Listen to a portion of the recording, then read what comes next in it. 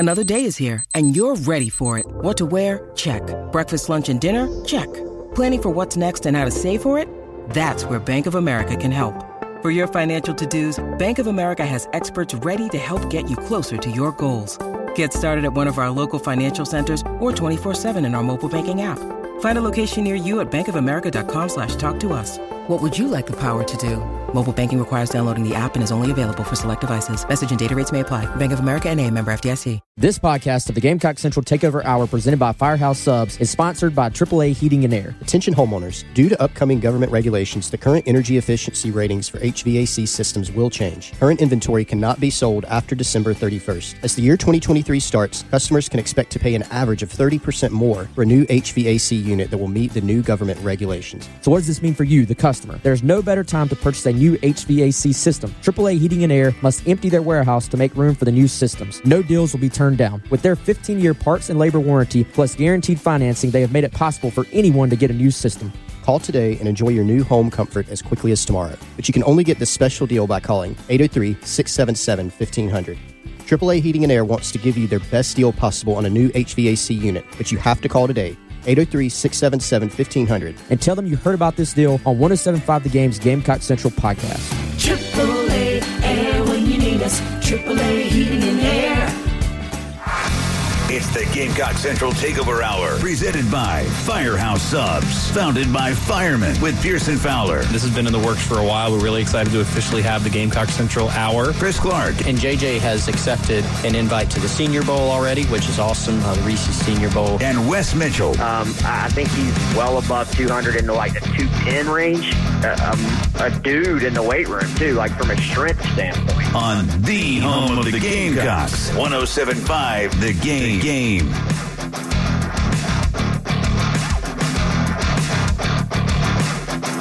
11 o'clock on a Thursday morning, and welcome into the Gamecock Central Takeover Hour on 107.5 The Game. Pearson Fowler here on the other side of the glass. Preston Thorne, Chris Clark, Wes Mitchell.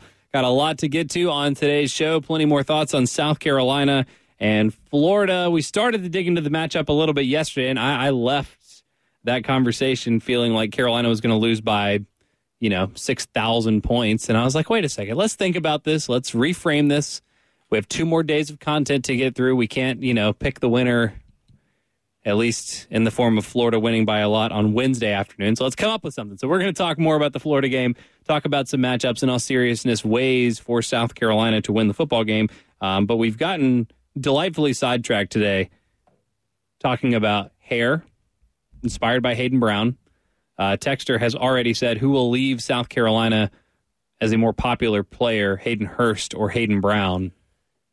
So here's the deal. I saw somebody tried to say that, and obviously, if you listen to the show, I have a soft spot in my heart for Hayden Hurst. Mm-hmm. He's disqualified because his hair was just red. I don't know if that counts as... You know what I'm saying? I don't know if that counts as you doing something. He had the pony, though. He did have a ponytail. All right, so he's in. All right. Okay. I just didn't want him to just be counted because he was ginger. You know what I'm saying? Yeah. The pony that with is the beard combo. Ponytail, beard combo, solid. Yeah, but Ginger Thor, right? That was what people called him? Garnet Thor. Garnet Thor. Garnet Thor. Get it right. Okay. Yeah, that is so funny. Red hair is just That's not a style choice. No. You know what I'm saying? That's just what you... Well, I guess it can be if it's red. I guess. But not gingery.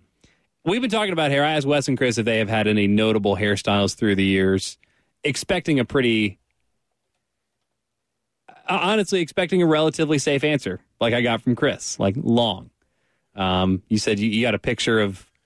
Big. Not even long, just big hair. Yeah, big voluminous. Hair. Yes. I got a surprising answer from Wes.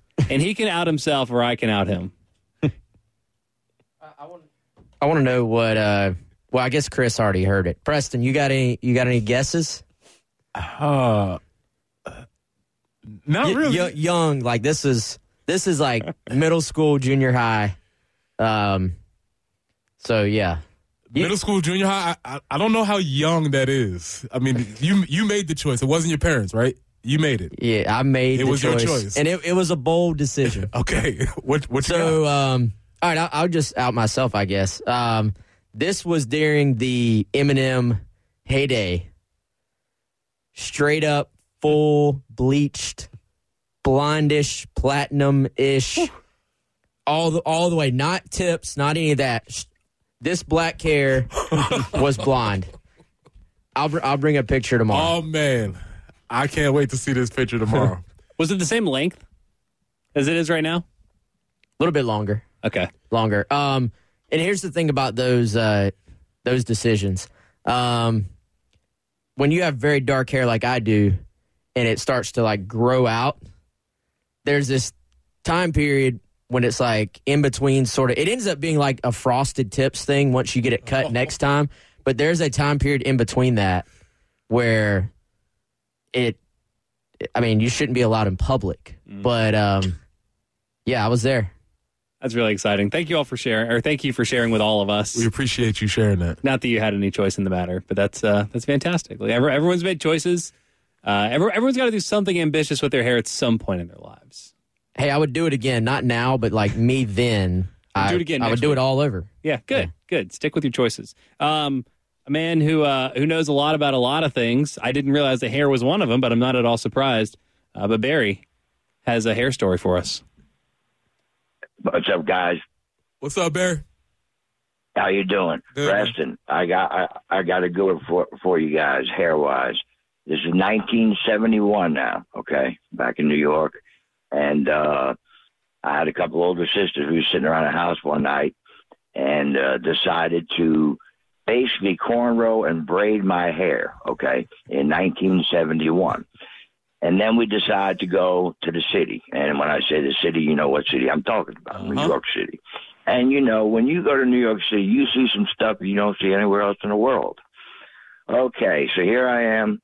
I'm a 16-year-old white dude, and we're driving around New York City, and everybody in every car is freaking out of my hair.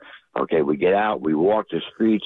I got stopped 100 times. Oh, my God, I love your hair. I love your hair. I love your hair. So I think I was a precedent setter when it comes to white dudes wearing braids back in 1971. So when you go to New York City and you get attention like that, that's a good thing. That's a good thing. And for 40 years of my life, my hair has been longer than my shoulders. There's two things I'm very picky about is my hair and my rags, okay? They're going to be straight. It don't matter. Being Italian, my clothes are going to be straight. My hair is going to be straight. Now I want to touch on football, okay? We talked about the last three games. Preston, I'm talking to you. You know, I have Carolina at 6-3, right where I predicted them at the beginning of the season. The only difference being the A&M Missouri games. Those two I had reversed. And I've got them losing the last three. This is preseason. Now, after watching the season, I think that Clemson is most definitely the easiest opponent to beat based on what I've seen.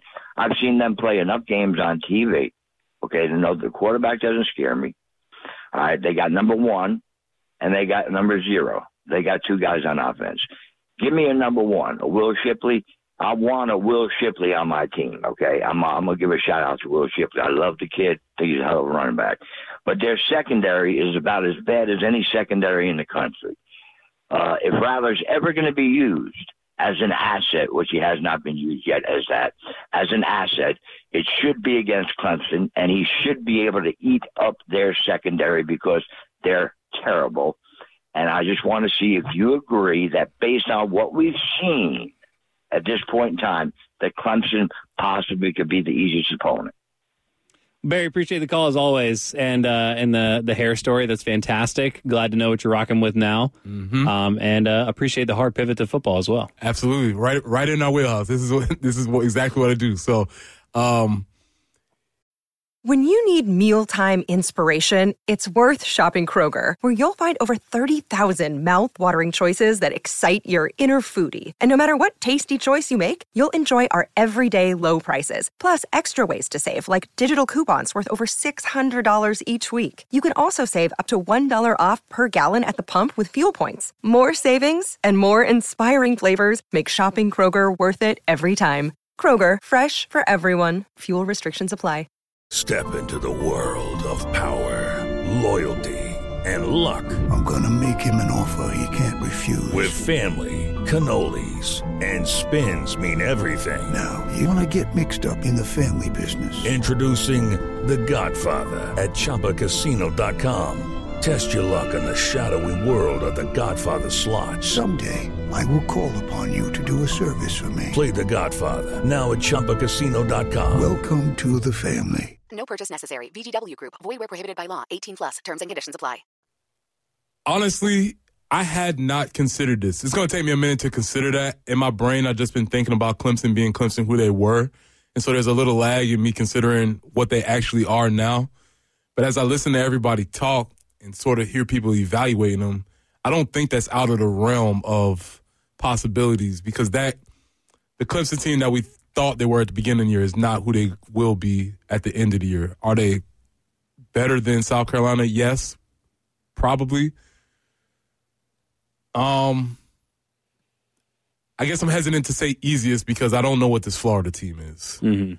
I'd say the most difficult is Tennessee, obviously. Maybe a toss-up on Clemson and Florida. Yeah, well, Chris, we got into this a little bit yesterday, and you said likelihood of winning, I guess, Florida number 1, Clemson number 2, Tennessee number 3. And you gave a good explanation for it, I thought. And Clemson is obviously Clemson. But how big in your mind is the gap between Florida and Clemson in terms of likelihood that Carolina pulls the upset? Not a huge gap, I don't think.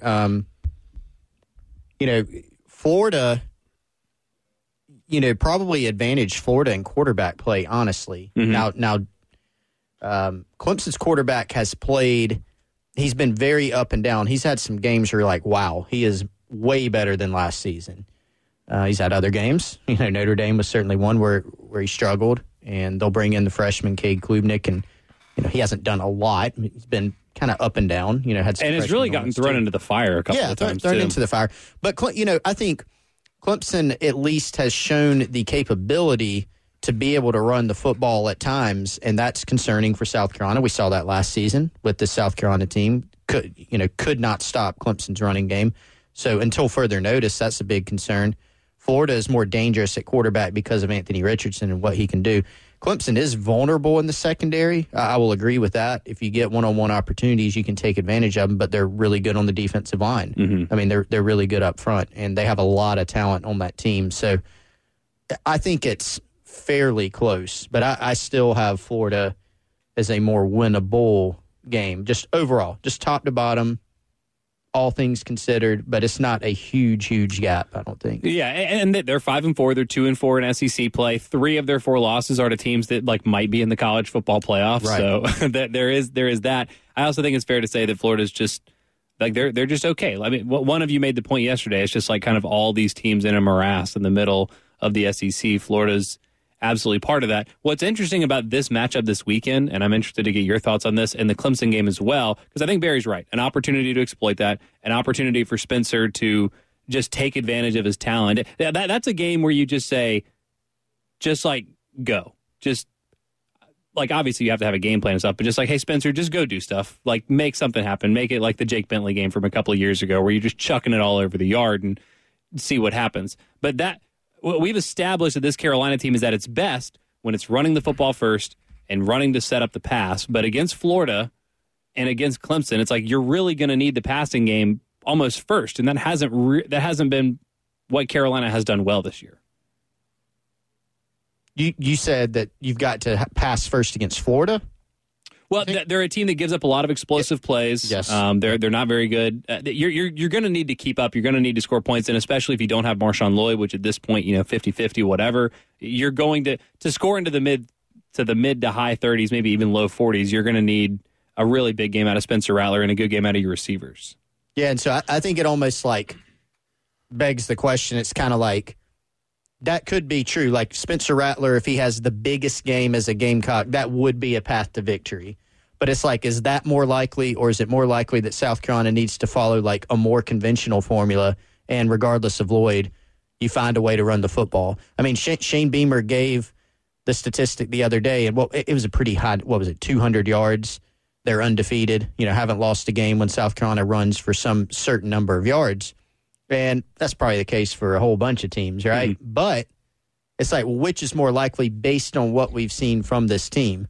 It's probably easier to say if Marshawn Lloyd's in the equation that, running the football very effectively is, the better path, because Marshawn Lloyd has created a lot of those said explosive plays that South Carolina has had this year, and presumably would have the best chance to do that. So, I don't know. I guess I'm probably didn't answer the question at all, but that really is the first thing that came to my mind. Yeah, we could say, well, it's critical for Spencer to be able to have a big passing game, but I think that's to do that, you have to eliminate the possibility that South Carolina can run the ball effectively, and maybe that's the case. Wes, would you characterize Carolina's rushing attack as effective against Vanderbilt? This is not a trick question, just a Rorschach test. My eyes told me not as effective as you would like. Looking back at the stats, and again, we did talk about how some of those things can be misleading. Looking back at the stats, though, they actually ran the ball better than it felt like they did. And I think there were a few juju sort of mini chunk plays that I think I almost, didn't give them credit for in my head. Like, I just didn't remember them until I rewatched the game. So they ran the ball better than I expected. I think they ran the ball better statistically than it felt like they did, is what I'm trying to say. Obviously, there's no Lloyd, and we know Lloyd, how important he has been to this team. So when you sort of consider that, they probably did maybe even better than they could have been expected. But I think the thing for South Carolina going into this game, for one, is Lloyd available or not?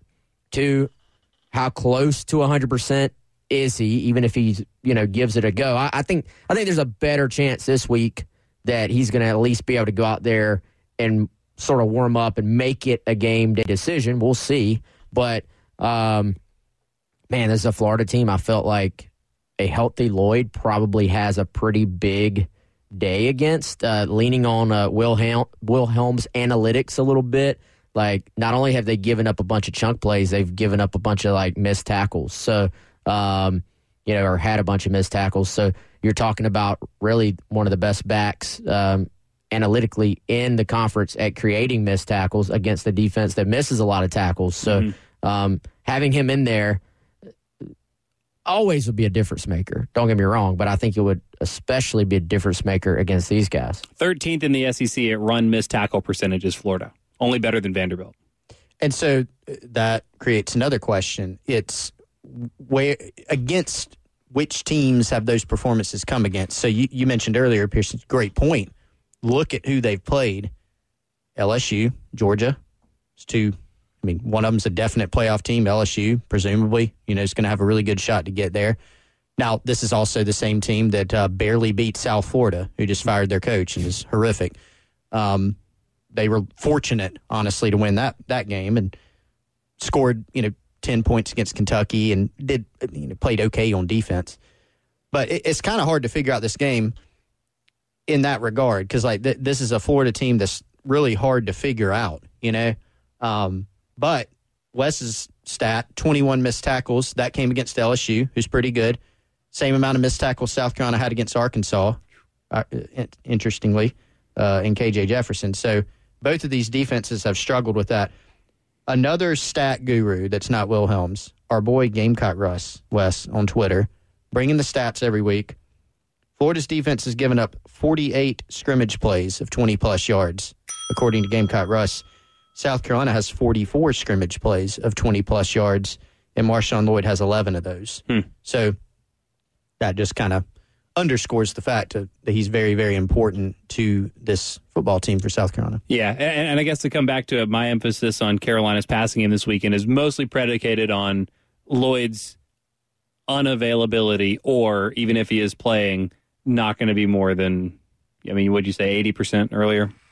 Yeah, just coming back from last week, I question whether or not he can get up to about 80%. Right. And as I was just cautioned, that type of injury is really literally only one hit away from going back to 0. Mm-hmm. So I don't know. We'll see. Yeah, huge X factor for this weekend, no doubt. We'll continue to talk about some of these matchups, especially what South Carolina is going to need to do to score more. Probably not going to be a 10-7 kind of game. So we'll talk about Carolina's offense and Florida's defense as we continue on here on the Gamecock Central Takeover Hour.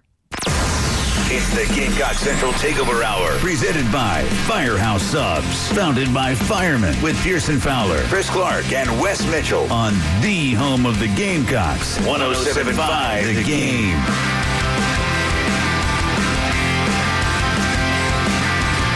23 minutes after 11 o'clock on a Thursday morning. It is the Gamecock Central Takeover Hour here on 107.5 The Game, and welcome back in. A quick reminder, it's the 15th anniversary of 107.5 being on the air, and to celebrate, the halftime show is going to be out at the Gutterman from 12 to 3 this afternoon with special guests from the first ever show. I haven't asked. I don't even know.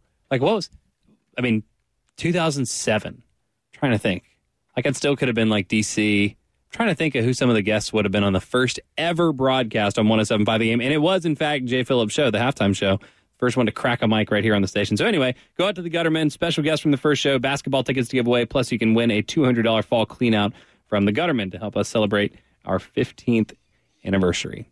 Wes, Chris, I had to do like a lot of digging yesterday. Watch some tape. Grind some stats. Because I was like, I have nothing to say for the next 2 days because y'all just convinced me that Carolina didn't have a chance. And which is so weird because, like, that's what I get accused of doing, and you two were the ones telling me that Carolina wasn't going to win. And I'm like, wait a second. Like, there is a football game that's going to be played, and Florida is actually, like, horrendous defensively. They're not just bad. Like, most of the categories that you can find, the only teams that are worse than them are, like, Vanderbilt. Every once in a while, there's like an Auburn or an Arkansas or an A&M stat, but Florida's defense is like really bad this year. That's a statement. Is this where we talk to? If you want to, I mean, y'all have made your stance on this game clear. Ask a question. I think Carolina can score. The defenses that are worse in most of these categories than Florida are Vanderbilt and Arkansas, and those are the two games where Carolina has gotten 230 or cracked 30 in the case of Vanderbilt. So there is a path here to this being a shootout. Yeah, there is a path. I think it has to be a shootout, depending on your definition of shootout. If South Carolina's going to win the game, it's got to be they've got to get in the 30s. Like I think that's pretty safe to say. And I'm not in any way saying South Carolina cannot win the game. I'm just saying if these teams played 10 times, Carolina's not winning 5 of them. Like, I think it's a bad matchup for them on paper, and they're going to have to play the run a good bit better than they did against a Vandy team that ran the ball better against Carolina than they have against just about anybody else that they've played. Question, for somebody trying to figure it out. Are you saying that Carolina needs to score 30 because Florida's offense is that good, or Carolina's defense has struggled that much? Obviously, combination of the two, but which one would you lean on? Yeah, I just think it's a bad matchup, and a good bit of that being how I feel like Carolina has played against the run the last 2 games, combined with a running game for Florida that is like their strength. They have a quarterback that I can envision lots of plays to the outside where. Kind of like with KJ Jefferson, Nick Eamon-Warrior's having to clean it up 9 yards downfield, and he collects a bunch of tackles. But I feel like Carolina's defense has struggled. It goes back to success rate. Like they've struggled to keep their opponent behind schedule, and Florida is a team that I think can live in that little 2nd and 5, 3rd and 2, and if they have 3rd and 2, if they're smart, they're going to just run Richardson ahead for easy gains. So I feel like you shouldn't go into this game expecting South Carolina's defense to just shut Florida down. That's why I'm saying 30. I think, if you can contain them and maybe keep them around that 28-31 number, then, it's going to be about can Carolina's offense create enough explosive plays, because they've kind of been kind of boom or bust on offense for Carolina. And then it's a Florida defense that gives up explosives as well. Mm-hmm. So, but you never know going into a game, Is this going to be the game where those explosives hit, or is this going to be the game where they don't? It's kind of unpredictable. I feel even if they do, if you're on the field for 17 minutes and you run 46 plays and, you have 5 long touchdowns, that doesn't feel like it's going to be enough to beat a Florida team that's going to be content to have the ball, control the clock, run the ball, put together long drives, and have your defense be on the field for 100 plays. So Florida has 4 losses this season. Here are the point totals that they gave up to the opposition. 26 to Kentucky, 38 to Tennessee, 45 to LSU, 42 to Georgia. So there's some trends in there. Number one, all 4 of those teams are good. 3 of them are really, really, really good. And then only one of those games, was less than 38 points. Mm-hmm. Right? So they were they were under 5 yards of carry in all those games, though, except for LSU, interestingly.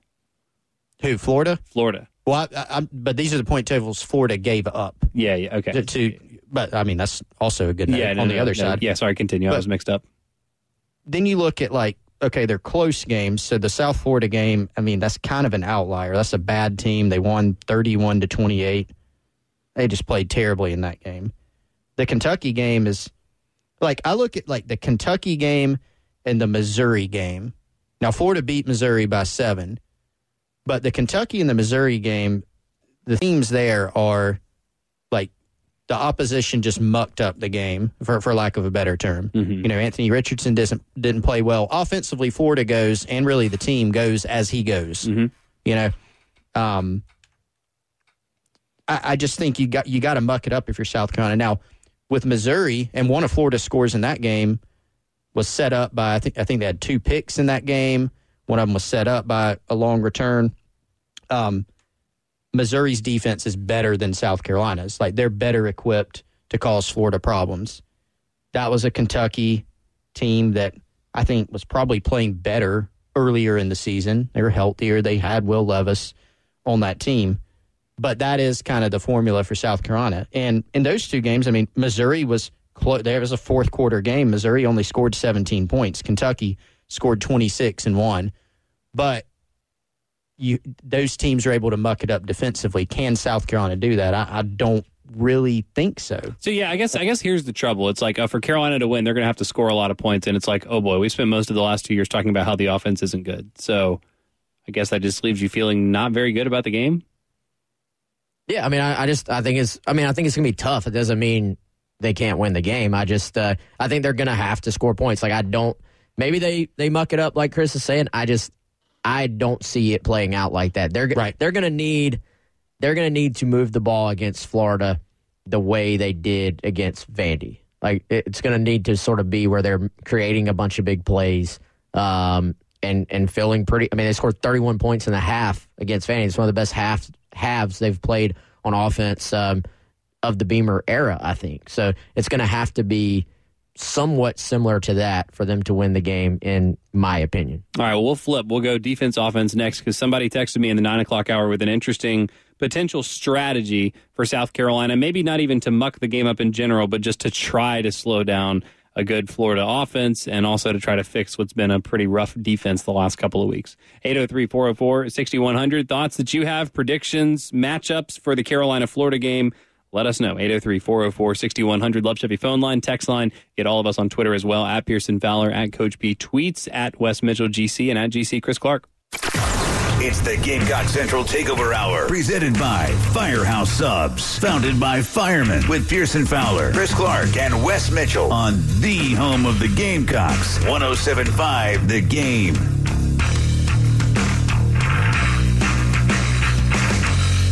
.37 on a Thursday morning, and welcome back in. It's the Gamecock Central Takeover Hour here on 107.5 The Game. Pearson, Preston, Wes, Chris here with you, talking Carolina, Florida. Coming up in just a few, the halftime show, live from the Gutterman, is the official 15th anniversary show. They'll have special guests from the first show, basketball tickets to give away, plus a $200 fall clean-out from the Gutterman, all to help celebrate 107.5 The Game's 15-year anniversary on the air here in Columbia. Getting back into the Florida game, talking defense, offense now. Somebody texted in the 9 o'clock hour with a very simple suggestion, and football is a complicated game, but sometimes with simple solutions. Just let Emma Morey follow Anthony Richardson around all day. Spy, essentially. Although, Preston, you said a spy is moving back, a robber is moving up. Kind of. I mean, in general terms, yes. But as a spy, you're just assigning this person to this other person. So, Wes, will Carolina do that? And if not, why not? I mean, I would say probably not. You're kind of almost having to reinvent your defense, I think, if you do that to an extent.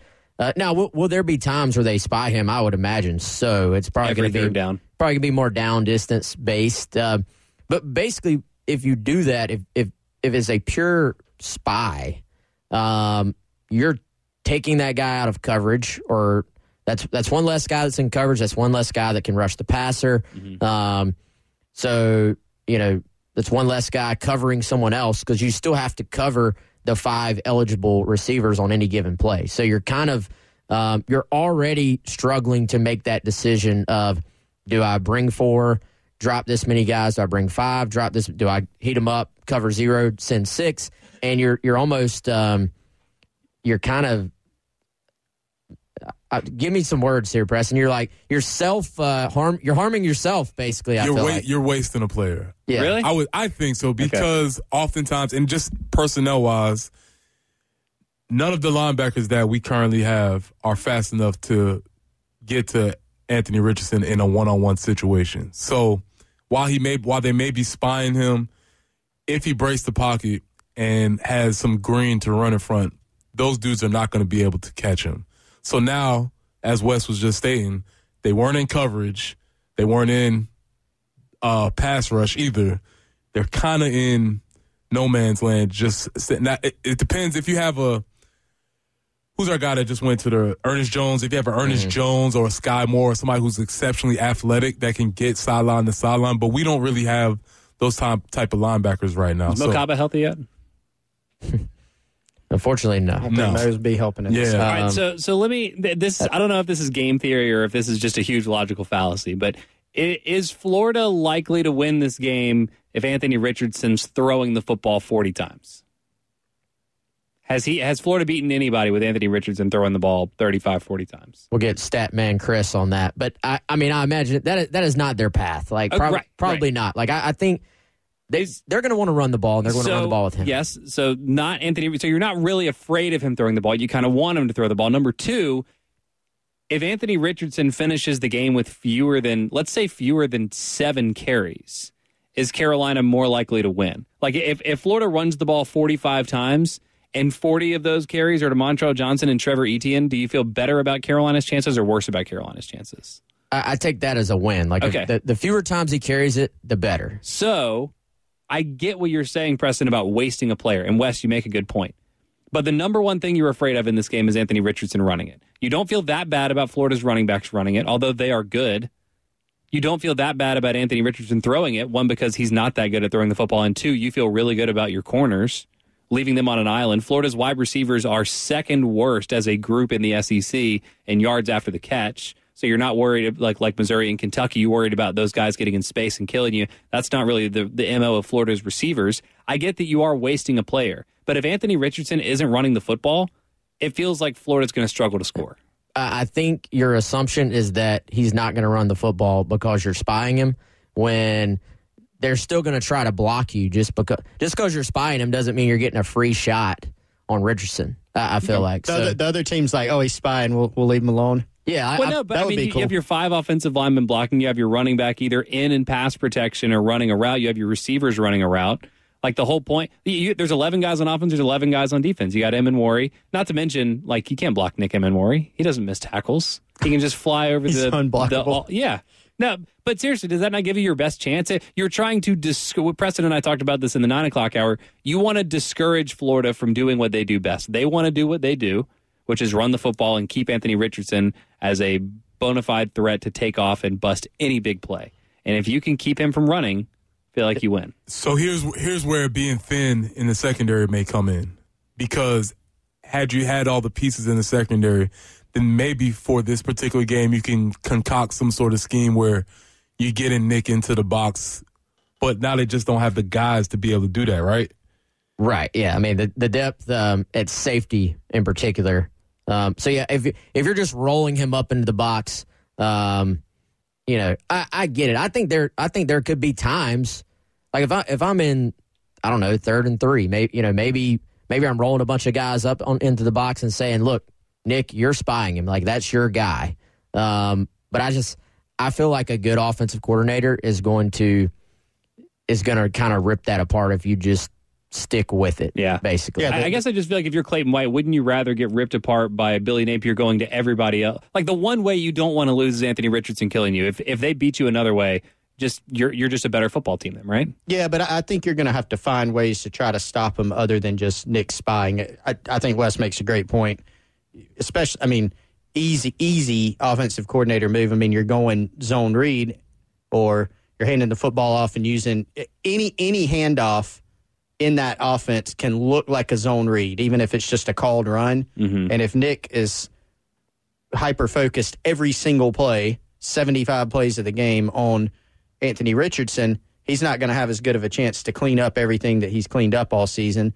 They've got at least 2 really good backs, and those guys could, we turn around and rushing for 275 yards, and then we're all saying, well, why'd you not let Nicky Memori go play after, So I think it's kind of like it's a catch-22 in ways. This just illustrates how difficult it is to defend. But all of this is setting up that Carolina. Wes, you said the line's about right. I feel like the line's about right. Florida's about a double-digit favorite. Like you can't just sit in your base and play a conservative, normal game plan and expect to pull a double-digit upset on the road in the SEC, especially if the matchup's not in your favor. Like, you have to take some chances somewhere, and that can't just be a fake punt for Carolina. Yeah, all those things are true, but that logically doesn't mean spying with Nicky Memori is the answer. Okay. Just because that's true. I think you're going to you kind of are what you are to an extent defensively at this point in the year. Like, you're not going to be able to just reinvent the wheel, I feel like. Now, do you want to give them some different looks? There may be some personnel things you could do up front. Do you try and get an extra defender a different defender onto the field, to maybe get a little bit more strength up front. Sneak a 12th man on there. I like it. I don't know exactly what the answers are, but in some ways you kind of are what you are. And I feel like if you're going to struggle enough to create pressure and create havoc with 4 anyway. So you're basically saying you can never rush 5 if you do that. You see what I'm saying? If you rush 5 and you have a spy, you have no safety help deep at all. Yeah, I feel like this is a game where you got to take your chances with that because Anthony Richardson is not a particularly accurate deep ball thrower, and your DBs are good. But then your linebackers also have to cover their tight ends and their running backs. Yeah, that's the trade-off that I would be willing to make if I were Clayton White. What I would not want is to be Clayton White sitting down on Sunday watching a highlight tape of Anthony Richardson running for 170 yards and 3 touchdowns. Well, and one thing to keep in mind, though, about Anthony is you can say, you just blitz him. Well, a lot of his best plays are on broken plays. So if you get there, you better get him. Because if not, if you leave him a lane, like you said, Pearson, it's 80 yards later. I went back and looked up some of the numbers about, what was it said, like 20. It's kind of tough. You can't really find any trends. Like, I could say something like, with one exception, when Anthony Richardson attempts 25 passes or more, they have not won. Mm-hmm. But then you look at, okay, well, some of those games were Tennessee, Georgia, LSU. All right, so then you go into the competition games thing. They had to chase. But you look at the Utah game, which was, 3-point win. That was a really good win for them at the beginning of the season. He attempted 24. Well, he completed 17 of them. He didn't throw a touchdown, but he also rushed 11 times for 106 yards and 3 touchdowns. So this is a guy that you don't really – he doesn't fit into a box of if you just do this – there are some guys where you can do that because he's so athletic, and despite his, inaccuracies and his rawness as a passer, he's still got a rifle arm. And so he is very capable of, he's got a little bit of the Felipe Franks as a passer, where it's like, you got to make that guy pass the ball. But then sometimes you make him pass the ball, and it's like, well, dang. Yeah. Look at what I just think, sometimes LeBron's going to hit 7 of 8 threes, but if you're going to, let me me amend that to something a little more contemporary. Sometimes Giannis is going to shoot 19 of 20 from the free throw line, and you're going to lose a Game 6 in the NBA Finals. But sometimes Giannis is going to go 8 of 20 because he's not a good free throw shooter. So you got to pick your poison. Real quick, though, to your point about pressuring him, Florida is third worst in the SEC in pressure rate. Opposing defenses are getting pressure on Anthony Richardson 39% of offensive snaps. Florida has given up 11 sacks, fourth best in the SEC. So it doesn't matter if you pressure him or not. So something to watch for. 803-404-6100. Any more thoughts that you guys have on the Florida game? Would love to hear from you. Text line, Love Chevy phone line, Twitter. You know how to get all of us. It's the Gamecock Central Takeover Hour, presented by Firehouse Subs, founded by firemen, with Pearson Fowler, Chris Clark, and Wes Mitchell on the home of the Gamecocks, 107.5 The Game. Couple minutes left here on the Gamecock Central Takeover Hour. Pearson, Preston, Wes, Chris talking Carolina and Florida. For those of you that listen and you're on Gamecock Central, which I'm assuming is most of you, and if you're not, you should be, I expect to see at least one post complaining about Wes and Chris being so negative about this game. Can't be operating under all these double standards. I need to see it, folks. Preston, who is the, if not best, who is the scariest individual player you ever had to game plan against? Ooh. It probably should come straight to my mind if they were that scary. To carry on? Against, as a high school coach, no, Stephon Gilmore. Oh. Yeah, totally unsuccessful. I've said this so many times before. We literally, as in for real literally, did not tackle him to the ground one time in the game that we played him. He would catch the ball, and as a quarterback, he would run, and then he would just run out of bounds whenever he felt like it, or score a touchdown, however that ended up working. Yeah, Stephon Gilmore. I'm my fault. I blanked on that one. Yeah, that's good. The carry-on was really awesome. Like I said, the game, it was the carry-on Joyner versus Jordan Adams, and it was probably two of the best high school athletes I've seen on the field at one time. Privileged to coach that game. But Stephon Gilmore, by far. So what did you do? Because Anthony Richardson isn't the best offensive player that Carolina's going to see, but he's the scariest, probably hardest to match up with. He's not that on this level. Yeah. If you know what I'm saying? Like, he's not that superior on this level. But it's unique. And like the other players that Carolina's had to game plan for, Devon Achane, Chris Rodriguez, it's like the flow of the offense. This is a guy that just breaks offenses and defenses. Well, it's always really difficult, and this is cliche and sounds obvious, but it's when it's the quarterback because he touches the ball every single play. And that's why the QB power, the QB run, all of that stuff is almost like a cheat code because you get an extra man to block for. You don't account for that extra guy that's blocking for the quarterback. I know there's no easy way to get that done. Obviously, some teams have. Going back to what was said over the break, hopefully Florida makes some mistakes in the meantime. But it's a tall task for sure. You got to turn them over. Yeah. And they're number one in the SEC in turnover margin. Yeah, that has been his Achilles heel at times. Now he's protected it. We had Nick De La Torre, Gators Online, on with us yesterday on the podcast. What do you say? The last 3 games he has not turned it over? Definitely hasn't had an interception. So I don't think he's turned it over. There you go. That's how that works, right? Yeah.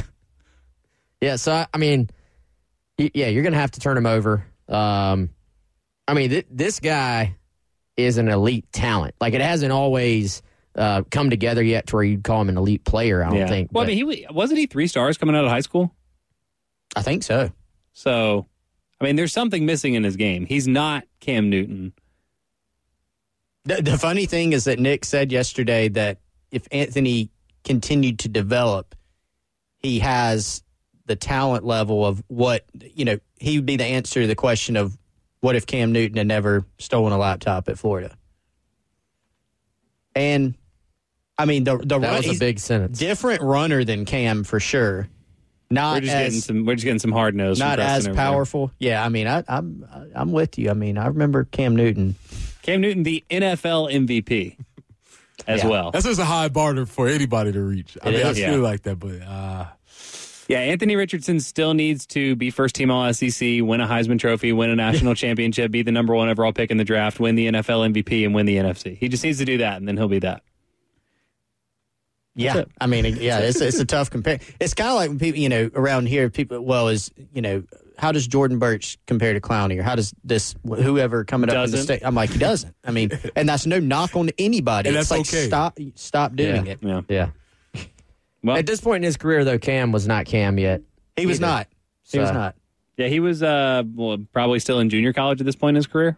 I think the point is Anthony Rich. You don't look at him and go, "Well, he doesn't have the arm talent." He does. Mm-hmm. He doesn't have. He's got the size. Yeah. He's maybe not as physical a runner as Cam, but he is faster. Yeah. So he's a scary player. Cool. Very good. All right, we're out of time here. Don't listen to the show tomorrow because Carolina's going to lose by a lot, and that's all Wes and Chris have to say about it. I'm going to keep. I'm going to keep looking for areas for Carolina to exploit. No, I'm just kidding. Listen tomorrow. We'll have a great show planned for you guys with the Mason-Dixon lines, some more thoughts on Carolina, Florida, picks, buy or sell, the whole nine. It'll be a fun Friday show. Hope you'll have a great rest of your afternoon. And the 15th anniversary edition of the Halftime Show is up next. It's the Gamecock Central Takeover Hour, presented by Firehouse Subs, founded by firemen with Pearson Fowler. This has been in the works for a while. We're really excited to officially have the Gamecock Central Hour. Chris Clark. And JJ has accepted an invite to the Senior Bowl already, which is awesome, the Reese's Senior Bowl. And Wes Mitchell. I think he's well above 200 in the 210 range.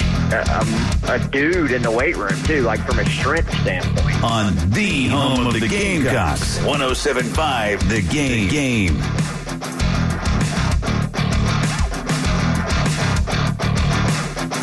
11 o'clock. Join Hala Taha for actionable advice from the brightest minds in the world on the Young and Profiting Podcast. Author and academic Arthur Brooks on what success isn't. The husband was confessing to his wife that he might as well be dead. And I'm thinking, whoa, what's wrong with this guy? I turn around to get a look, and it turns out to be one of the most famous men in the world. The world tells you that if you are profiting, money, power, pleasure, fame, you're going to be happy. And that's a bogus formula. The Young and Profiting Podcast, wherever you listen. It is Ryan here, and I have a question for you. What do you do when you win? Are you a fist pumper, a woohooer, a hand clapper, a high fiver? I kind of like the high five, but if you want to hone in on those winning moves, check out Chumba Casino. At ChumbaCasino.com, choose from hundreds of social casino-style games for your chance to redeem serious cash prizes. There are new game releases weekly, plus free daily bonuses, so don't wait. Start having the most fun ever at ChumbaCasino.com. No purchase necessary. VGW Group. Void where prohibited by law. See terms and conditions. 18+.